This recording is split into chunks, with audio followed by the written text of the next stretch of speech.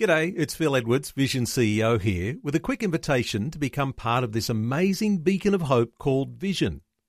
Together we can put our love into action to help people of all kinds build or rebuild their lives on the truth of God. Please consider the part you can play during our upcoming Visionathon appeal, remembering that it's your support that makes Vision possible, including this podcast. Audio on demand from Vision Christian Media. Life and vitality is experienced by walking with God. You can't walk with God unless you're walking with God's people.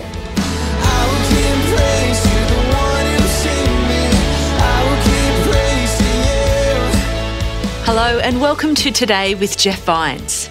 Today we continue hearing about how to bear each other's burdens as we are called by God to live in community and to invest in it deeply. And I'm telling you that when you've had a Jesus revelation of the load He's carried for you, there's something that is stirred within you. And do you realize this is what truly changes the world?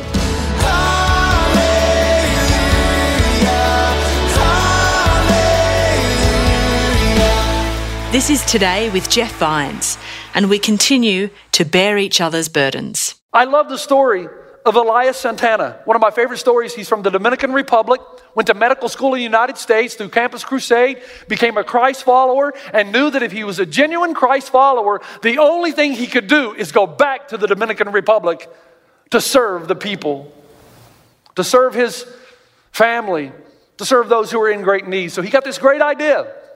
He graduated with honors, had a medical degree. So once a month, he would take the flight over to Puerto Rico, work for 1 week out of the month, make all the money he could in the medical profession, and then come back to the Dominican Republic and stand on the back of a pickup truck and dispense clothing and food and medical supplies and treat people who had medical conditions. 3 weeks out of every month. 1 week in Costa Rica or Puerto Rico, 3 weeks in the Dominican Republic. Standing on the back of a truck. Now, there's a guy named Julio who was witnessing all this. He was the leader of the Marxist movement in the Dominican Republic. And he saw all of this. And one day while Elias Santana was on the back of the truck, somebody shouted to Julio, Elias is winning people to Jesus Christ. Your movement's in big trouble if you let this guy continue. To which Julio responded, what can I do? Elias Santana has earned the right to be heard. Man, Christ knows that by calling us through mercy and grace into this community, that there would be change happen in us, that we'd bear each other's burdens. And when we bear each other's burdens, we would have this catalytic thing happen in us when we would want to go bear the burdens of the world. That's not all. The second thing is we bear each other's sins. Oh, now it gets personal. Look at the passage again. Brothers, if anyone is caught in any transgression, you who are spiritual should restore him in a spirit of gentleness. Keep watch on yourself lest you too be tempted. Bear one another's burdens and so fulfill the law of Christ. Now, there are a lot of theologians that believe the burden talked about in Galatians 6 is not tragedy, that it's the burden of sins.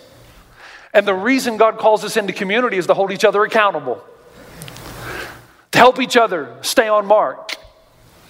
Now, here's the working premise of the early church. Please stay with me here. Life and vitality is experienced by walking with God. You can't walk with God unless you're walking with God's people, because God's people are the one who hold you accountable and speak truth in love into your life. So if you're in isolation, you'll never be able to walk with people or walk with God. And if you're not walking with people or with God, you're on a road that ultimately leads to destruction. And the example they would use was back in Adam and Eve. Adam and Eve kicked God out, and then God kicked them out. Separated from God, you're separated from each other. And you're on a path of not life, but of death and devastation.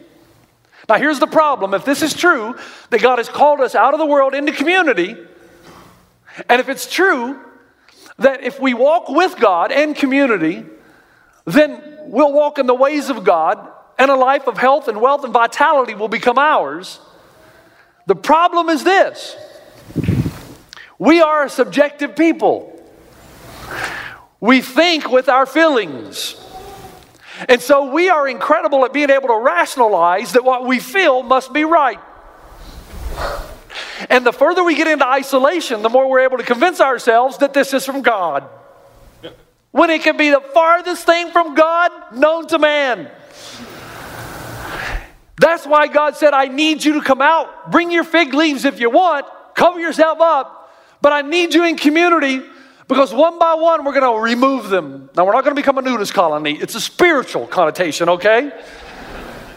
That one by one we're going to be honest with each other and get each other on the road to righteousness. In community, it's the place where we keep each other honest about the road we're on, the decisions we're making.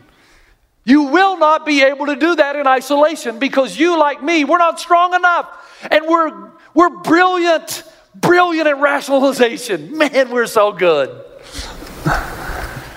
When I was going through my anxiety disorder, my personality is the type that whatever's wrong, I want to fix it right now. So whatever drug the doctor offered me, give me some more. I'm sure we can beat this with drugs. And I had every kind of drug you can imagine in me because the doctors didn't know what was wrong either. I was a guinea pig. And I showed up at the golf course to play a round of golf with my friend Mike Masters, and he took one look at me, walked right up into my face and said, Jeff, I know you're my pastor and you're also my friend. Stop depending on drugs to heal you. You need to get on your knees and pray that God would show you the way out of this. Now, I have an addictive personality. And I want to tell you, the first time I took Xanax, it was like, woo, this is wonderful. Why would you not want this? Of course, the problem is the more you take it, the more you need it. And then you get to a point where no amount of it will give the effect. And now you're addicted. Now you're poisoning yourself. I look back and I think, what would have happened to me had my friend Mike not spoken truth into my life? It could have destroyed my family, my life, my ministry, everything. Do you know how many pastors fall because they live in isolation? Because there's not community to hold them accountable? We help each other in this community. God said, I want you in because you're going to, in this community, hold each other accountable in love with the spirit of gentleness, and you're going to drop your guard. You're going to allow people to speak into your lives and to see what Mike Bro said was the sin beneath the sin. You're going to have people around you that say, whoa, why are you gossiping? Why do you covet things? Why do you get so attached to things that you should never be attached to? You know, when I first came to San Dimas, I wasn't sure yet if I was an Angel or a Dodger fan. There was a period of vagueness there. You know, I grew up a Dodger fan, but the Angels were closer and the stadium was easier to get to, so I was struggling a little bit. I went to Dodger Stadium to see the Dodgers play the Angels. And the Angels were killing the Dodgers. It's like 11-2. It was like the fourth or fifth inning. So I get up to get a couple of Dodger dogs and a Diet Coke. Makes no sense, does it? And so I'm walking back, and I pass by this young guy that's probably 21 or 22 years old, and he's crying. He's crying.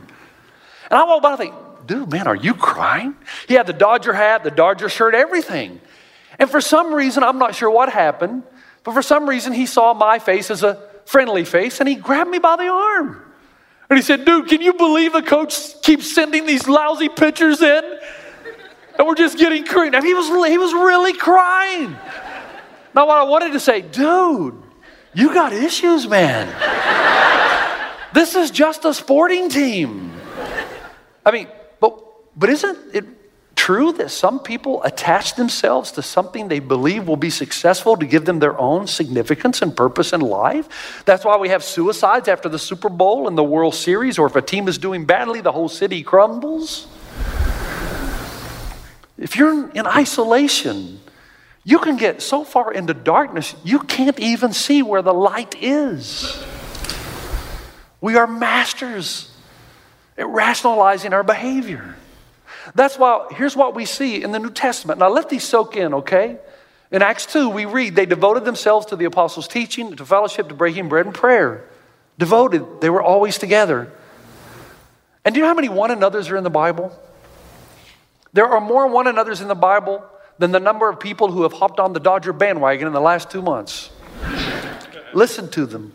Colossians 3:16, let the message of Christ dwell among you richly as you teach and admonish one another with all wisdom through psalms, hymns, and songs from the Spirit, singing to God with gratitude in your hearts. 1 Thessalonians 5, listen to this. Therefore, encourage one another and build each other up just as in fact you are doing. Hebrews 3:13, but encourage one another daily as long as it is called today, so that none of you may be hardened by sin's deceitfulness. You can be deceived if you're in isolation. And you'll have no trouble finding enough friends who will come around you and tell you that you're doing the right thing. So it's not only about community, it's the right community. Hebrews 10, and let us consider how we may spur one another on toward love and good deeds, not giving up meeting together as some are in the habit of doing, but encouraging one another, and all the more as you see the day approaching. I find it humorous that we think we're the first generation to say, you don't have to go to church to be a Christian. Dudes, they've been saying that since first century. Because being part of a community costs you something. The larger one and the smaller one.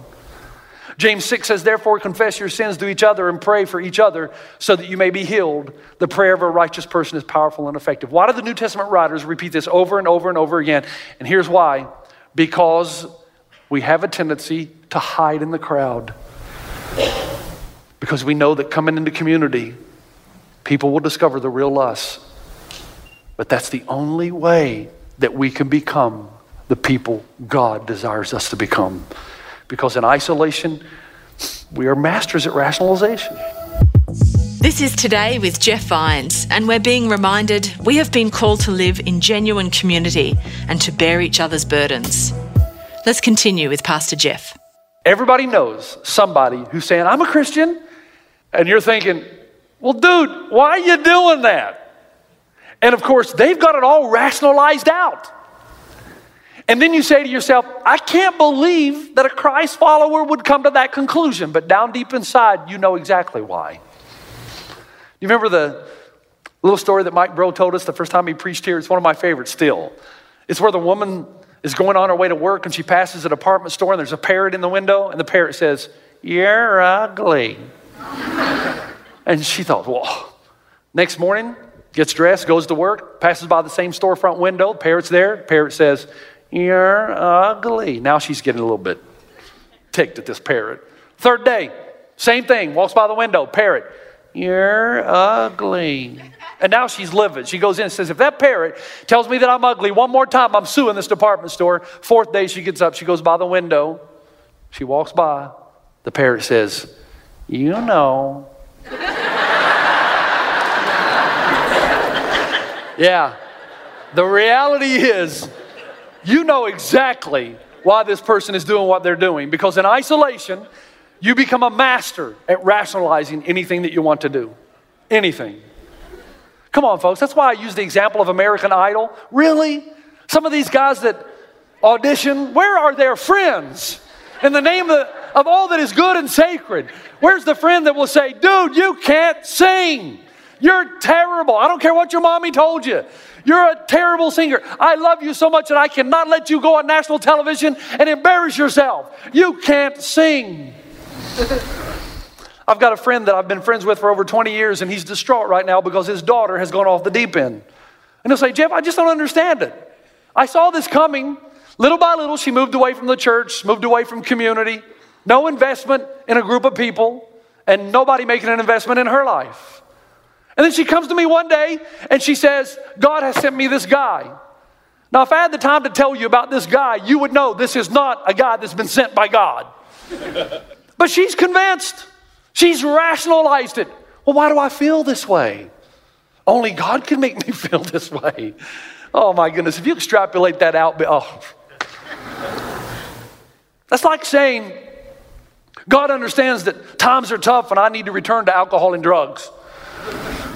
God understands that my marriage is struggling, so I need this affair to get my significance back. God understands that I feel alone, therefore I've got to move in with this man that I'm not married to so that I don't lose him. In isolation, you become a master at rationalization. And you know what's at stake?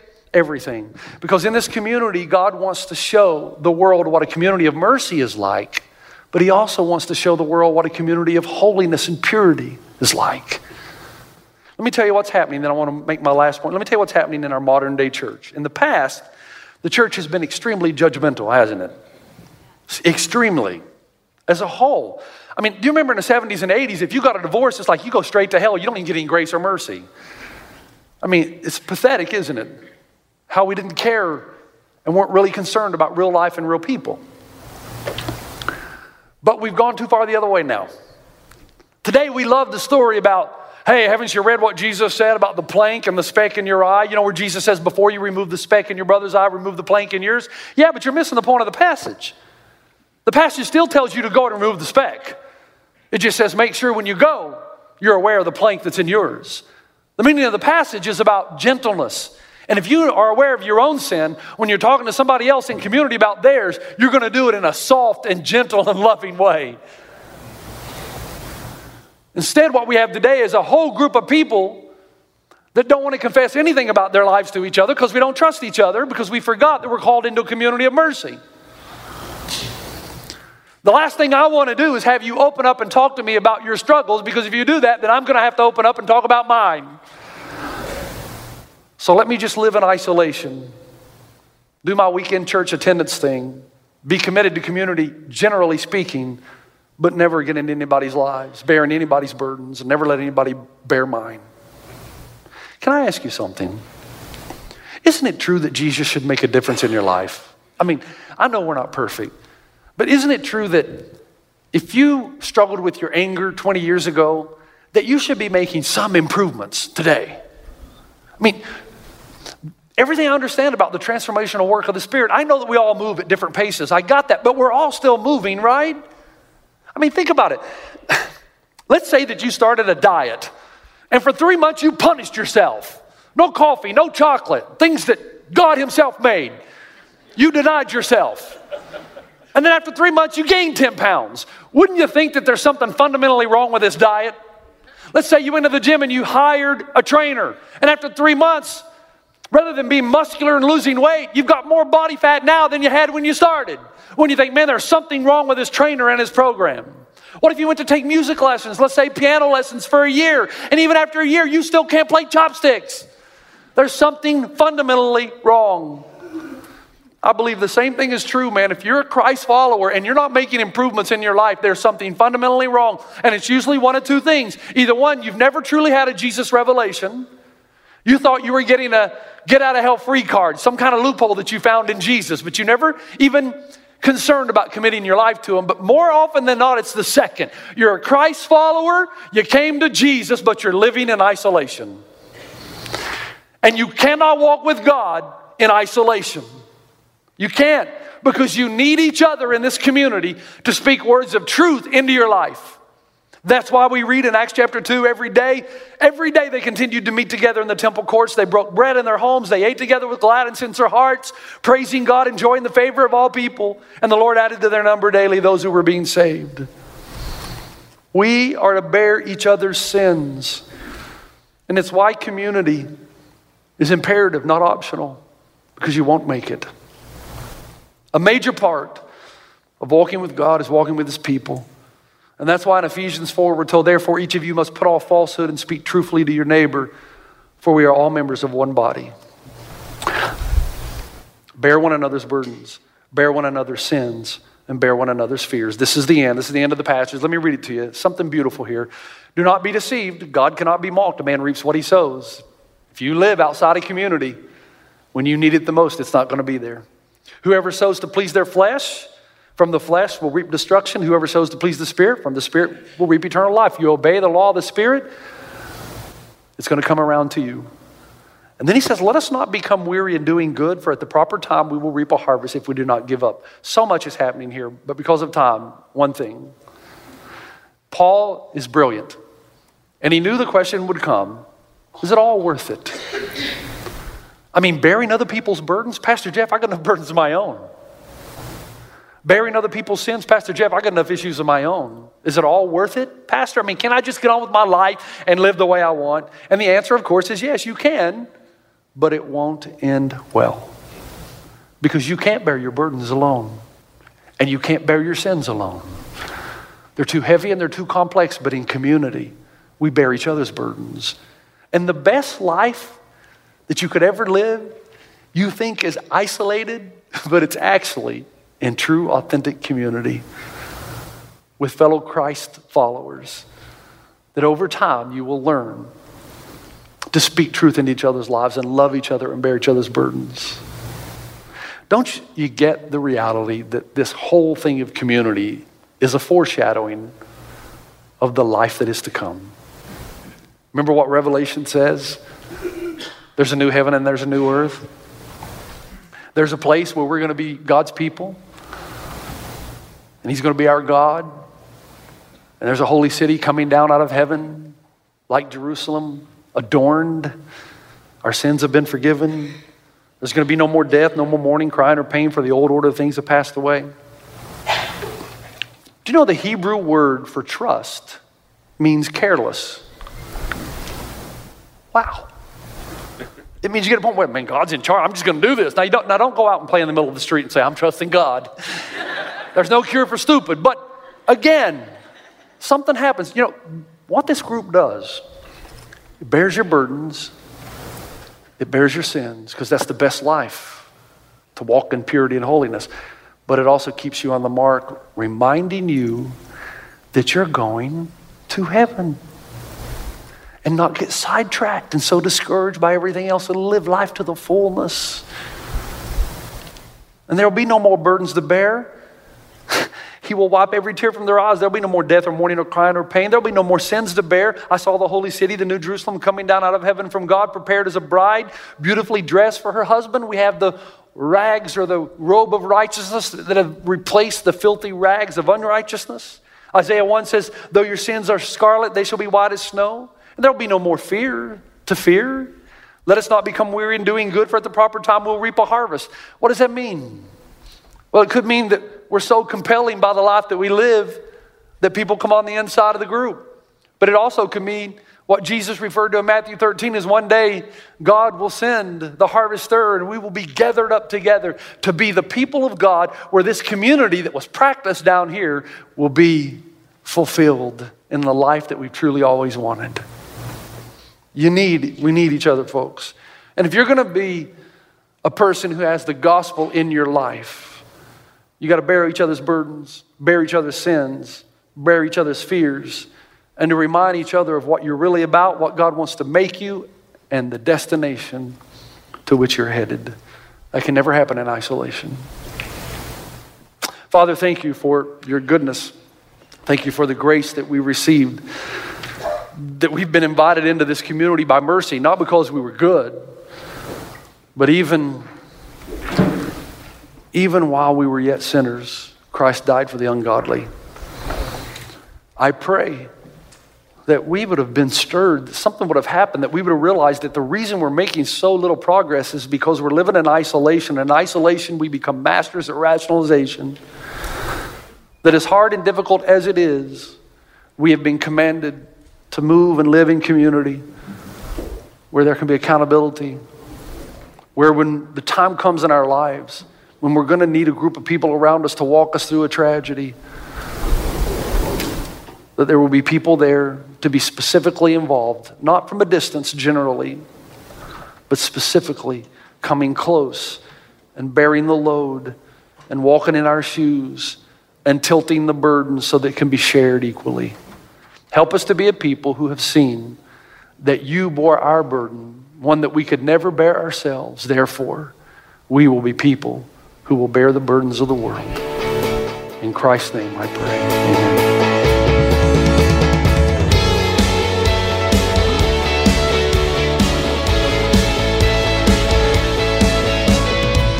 Thanks for joining us on Today with Jeff Vines. We've been hearing about how to bear each other's burdens. God has called us to live in genuine community in order that we can support others and be carried through hard times ourselves. To hear more from Pastor Jeff, you can head to vision.org.au and search for Jeff Vines.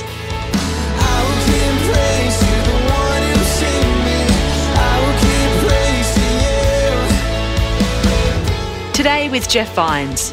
Just another way Vision is connecting faith to your life.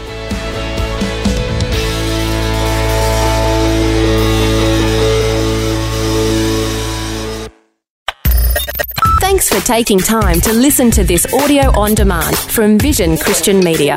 To find out more about us, go to vision.org.au.